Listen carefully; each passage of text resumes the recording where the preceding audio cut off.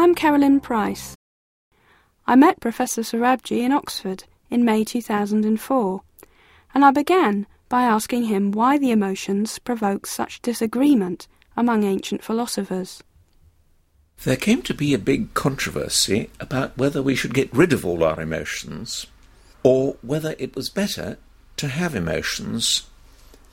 This was the biggest controversy of all, and once this controversy had got going, everybody, all the philosophical schools, had to address it. Aristotle held that in order to have good character, you've got to be angry sometimes, but only to the right extent, as called for by that particular occasion. In the generation after Aristotle, the Stoic school was founded in the same city of Athens, and the Stoics took an alternative view that to have good character, you've really got to get rid of virtually all emotions altogether. And once these two big schools in Athens had put forward this issue, all the other schools thereafter had to take sides and decide what they thought. What exactly did Aristotle think that an emotion was?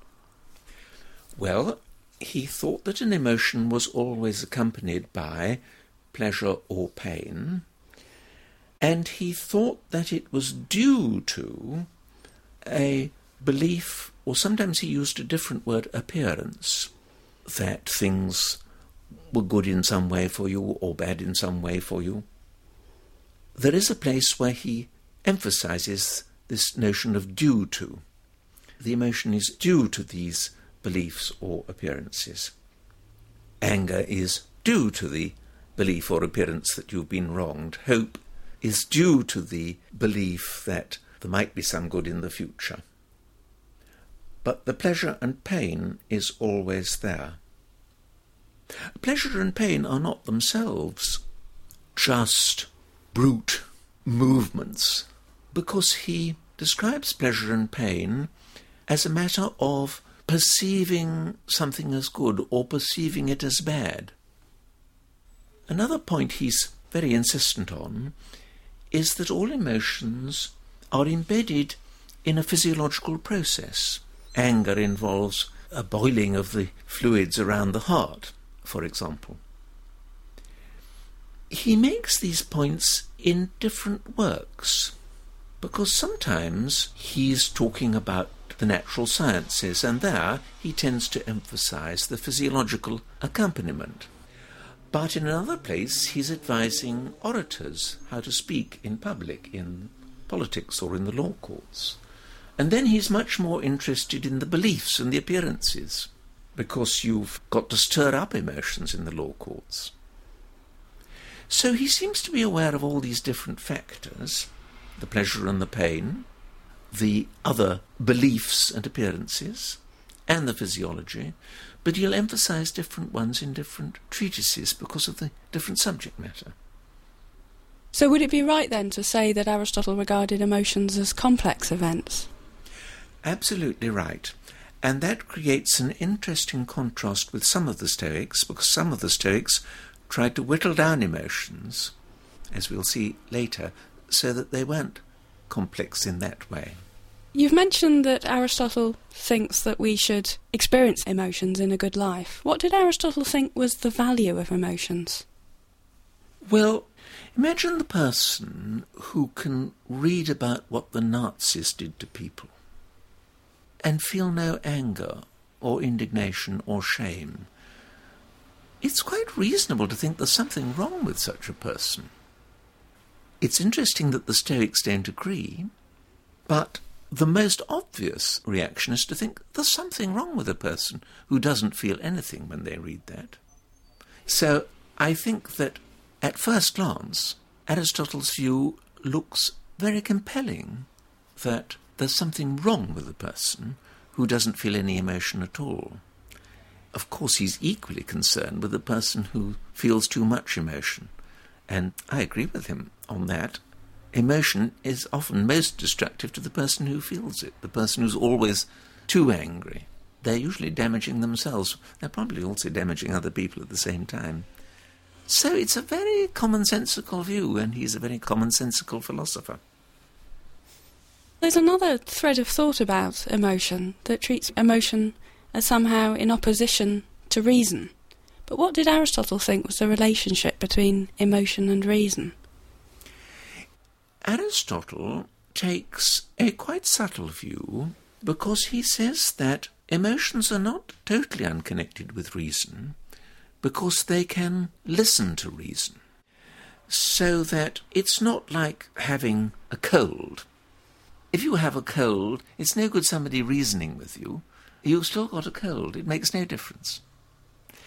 But if you have an emotion, in principle, somebody might be able to reason you out of it. That's what he means by saying emotions have some connection with reason, because people can be reasoned out of them, and that connects with the point that emotions are due to beliefs. And in the cases where those beliefs are mistaken, in principle it ought to be possible to reason people out of misguided emotions. So he's not taking a straightforward opposition, but neither is he going to anticipate the later Stoic view that emotions are simply an exercise of reason. So how would Aristotle have responded to the idea that there might be a rational person who had no emotions at all? Well, he or she could not be a good person, because the good person does need to feel emotions to the right extent in the right place. Now, could there be any being for Aristotle who lacked emotions? I think Aristotle's God might come fairly close to that. Aristotle thinks of God as a super-philosopher who's always thinking philosophical thoughts. Now, you might say, yes, but when we think philosophical thoughts, we at least have to have desires because we have to want to find the answer to our question. But God doesn't have to look for answers to questions. God understands everything already and just contemplates it. So I'm not quite clear that Aristotle's God even has to desire to find answers. He's very intellectual. So perhaps Aristotle thinks there could be a conscious being that didn't have emotions, but that being wouldn't be human.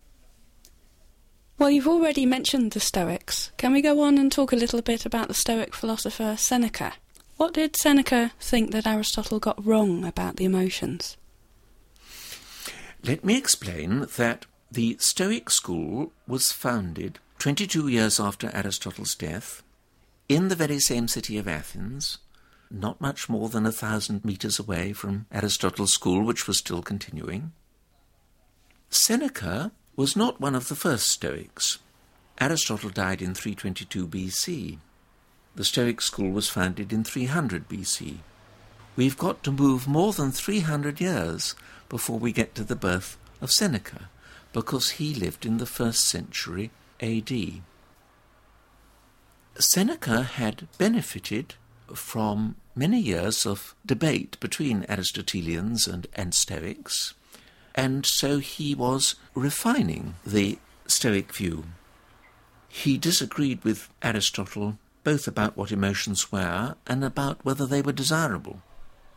He accepted the Stoic view that almost all emotions should be got rid of. But he also accepted the Stoic view that emotions were not complex in quite the way that Aristotle said. Emotions were just judgments. So how did that idea arise? This view had first been crystallized by the third head of the Stoic school, who lived about 300 years earlier, in the 3rd century BC. His name was Chrysippus, and he very much sharpened up Stoic philosophy. Chrysippus seems to have decided that emotions were just judgments, or as Aristotle would have said, beliefs. Furthermore, Chrysippus told us exactly which two beliefs were involved in every emotion. There was the belief that there was good or bad in the present or in the future, and there was the belief, the judgment, that it was appropriate to react accordingly. Emotions were never purely about the past. Of course, admittedly, if you're angry, you may be making the judgment that something bad was done to you in the past, but you wouldn't feel angry, he thought, if it was all over and done with. The anger involves the thought that you are still in a bad position now because of what was done in the past. It's present harm, present bad, or future bad, that's involved in all emotions. You mentioned a second judgment, the judgment that it's appropriate to react in a particular way. What reactions were judged to be appropriate? Well, in two cases, it was behavioural reactions. In the case of fear, you judge appropriate to avoid the bad thing. In the case of desire, you judge it appropriate to reach for the good thing, as they say. But with the case of pleasure and distress, what you judge appropriate is not a piece of behaviour. What you judge appropriate is the sinkings that you feel in your chest. I think this is familiar to most people. When they're distressed, they can have a sinking feeling in the chest. And they may further judge, yes, and how appropriate this sinking feeling is to my dreadful situation. So there are your judgments, always a pair, and the emotions just are these judgments, according to Chrysippus, the third head. Well, what's happened to Aristotle's physiological process? Have they forgotten it? No, they have not. Seneca says something very interesting about physiological effects involved in emotion. I think this is something that Seneca had worked out, or at any rate it was later Stoics who worked this part out. Sometimes you have an initial appearance that things are good or bad. Now, according to the Stoics, we can't help having an initial appearance that things are good or bad. Example. You say good morning to somebody and they walk right past you. Somebody you know perfectly well. You have an initial appearance, that's really bad. Then you reflect, of course it isn't bad. The fellow's short-sighted. So a moment's reflection corrects it. But you can't help having the initial appearance that there's something bad in that case. Now that's not an emotion yet. And you see, it was so quickly corrected that nothing you could really call an emotion had started. Nonetheless, it might be enough to set up a sort of physical tingling, or some other little shock. You might find yourself going a little bit hot or sweaty. There can be mental shocks too. I mean, those sinking feelings that I talked about, if they're very small and preliminary sinking feelings, they might be just felt by the mind but not have a physiological manifestation. There can be an initial shock, a first movement, Seneca calls it. Now, this isn't yet the emotion. This wasn't yet made clear by Chrysippus, the early third head of the Stoic school. It is made beautifully clear by Seneca. This, to my mind, is the clearest passage in all of the Stoics about the emotions. I'm talking about Book 2 of his Treatise on Anger. The opening of Book 2, just the first 3 or 4 pages of it, explain these various steps. The initial appearance that there's bad around because your greeting wasn't returned. The first movement that sets up, which might be physiological, might be sweating a bit. But it doesn't add up to emotion because it's immediately corrected, it's not endorsed. Now, we get emotion when people endorse that first appearance. Once you have that, you have the emotion, because you'll also have the second judgment that it's appropriate to react in such and such a way.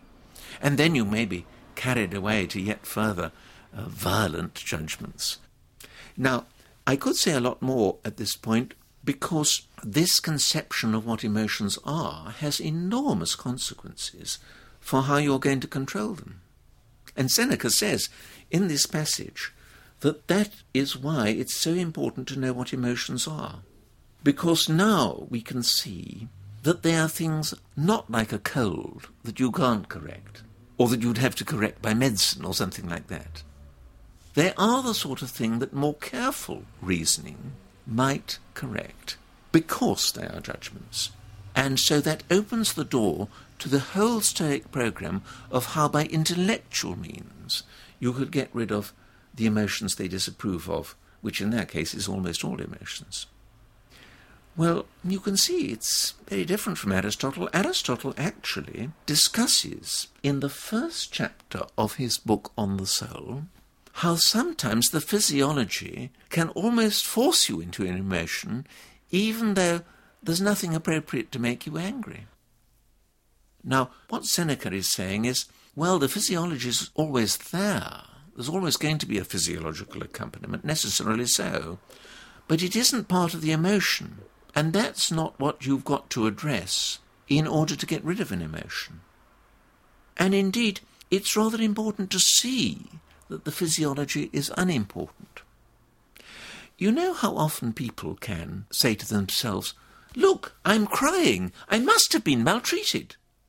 But, say the Stoics, that doesn't follow at all. You're crying, so you're crying.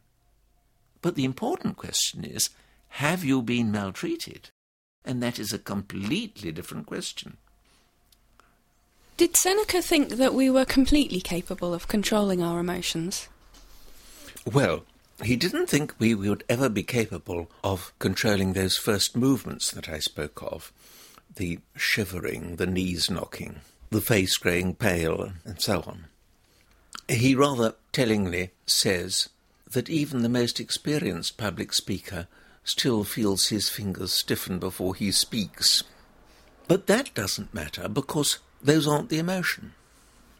But he does think that in principle it would be possible to get rid of all the bad emotions, which is most of the emotions, and that the Stoic wise person would do so. But has there ever been a Stoic wise person?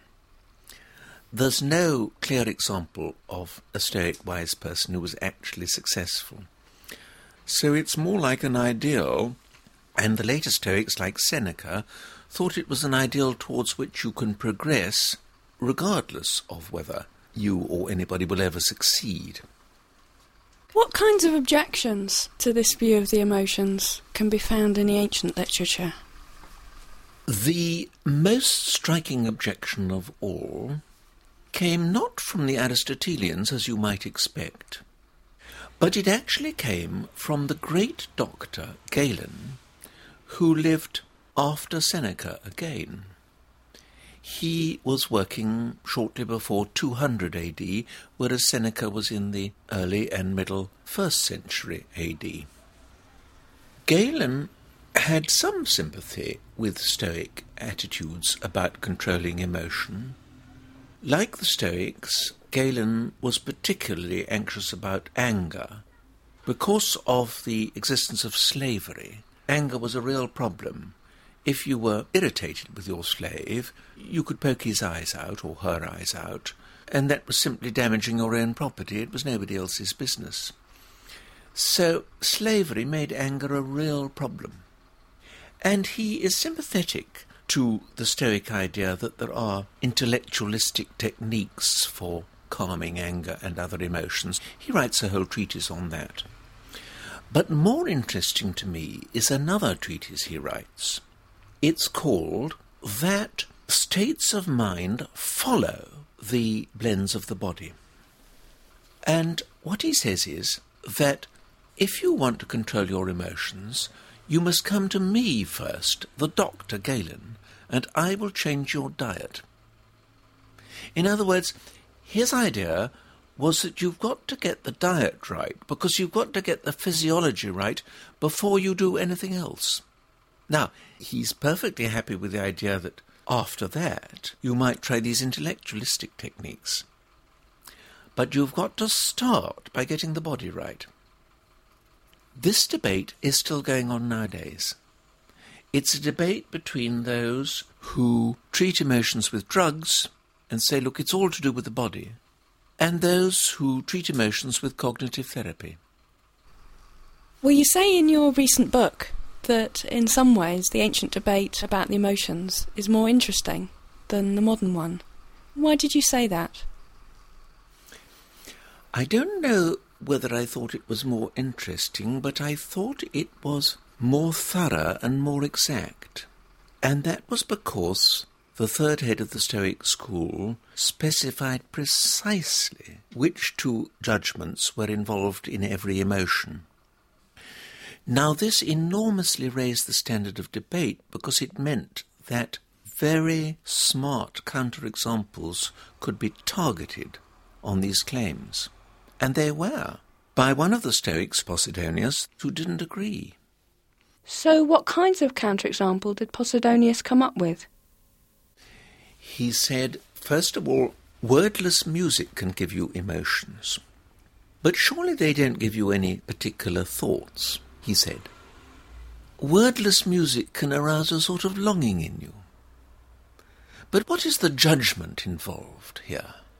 In this case, he thought there wasn't any judgment involved. It's an emotion without a judgment, so he argues. Here's another case. The Stoics had a view which I don't share about animals, that animals have no reason and therefore never make judgments. And yet, surely animals have emotions. So isn't this another case of emotions without judgments? Now, here's an example of the opposite situation, the relevant judgments without the emotion. Sometimes you judge that something very bad is being suffered by you, and you judge that it would be appropriate to react accordingly. But you're just emotionally exhausted and you find you feel nothing. Or another very important example he gives is that you may just lack the imagination. Imagination may be very important. I think these are incredibly clever counterexamples. Now, certainly, some of them had been foreseen by the very clever Chrysippus, and he attempted answers. But they are quite difficult to answer, and the standard of this debate, the standard of the counterexamples, has been made possible by the precision with which Chrysippus specified exactly which two judgments are involved in every emotion. Without that precision, you can't offer precise counterexamples, so you can't have a debate at the same standard. You said at the beginning that at the very heart of the debate was the question about whether we should eradicate our emotions. Why did the Stoics take the view that emotions were experiences that would be better off without? They took this view for a reason that I don't agree with. I think there's an enormous amount to be learnt from the Stoics. I'm very impressed with them, even though there is very much that I don't agree with. I think what's really valuable about them is that they tell us a lot about how you and each one of us and I can get rid of those emotions we want to get rid of by intellectual means with a bit of luck. There may be obstacles, we may not be able to, but at least it's worth trying. Now, what I don't agree with is that idea that it's almost all emotions we should be trying to get rid of. That's the part I don't agree with. Why did they think it? They had a very radical view about what matters in life. Their view was that in the end, what really matters is your character, and also your rationality. But these were rather the same thing, because as they were so intellectualistic, they thought of your character as a matter of what judgments you made. So character was treated in a very intellectualistic way. The only thing that matters in the end is your character and your rationality. Now, other things do matter in a certain way, but in a very restricted way. It matters, for example, to be just. And justice may involve your taking other things seriously. Perhaps some people are starving because they don't have enough money. All right. You must take that money question seriously. You must try to send them food parcels or whatever you're able to do. But the reason why it's important to send them food parcels is that it's important for you to do the just thing. Whether those food parcels reach them, or whether they've been contaminated through no fault of yours, and all these people die of poisoning, doesn't in the end matter. What matters at their end is that if they're dying, they should die with courage. Because with them too, it's their character that really matters, not whether they live or die. The Stoics even use the word indifferent. It is in the end indifferent whether or when we live or die. What matters is the character with which we do so.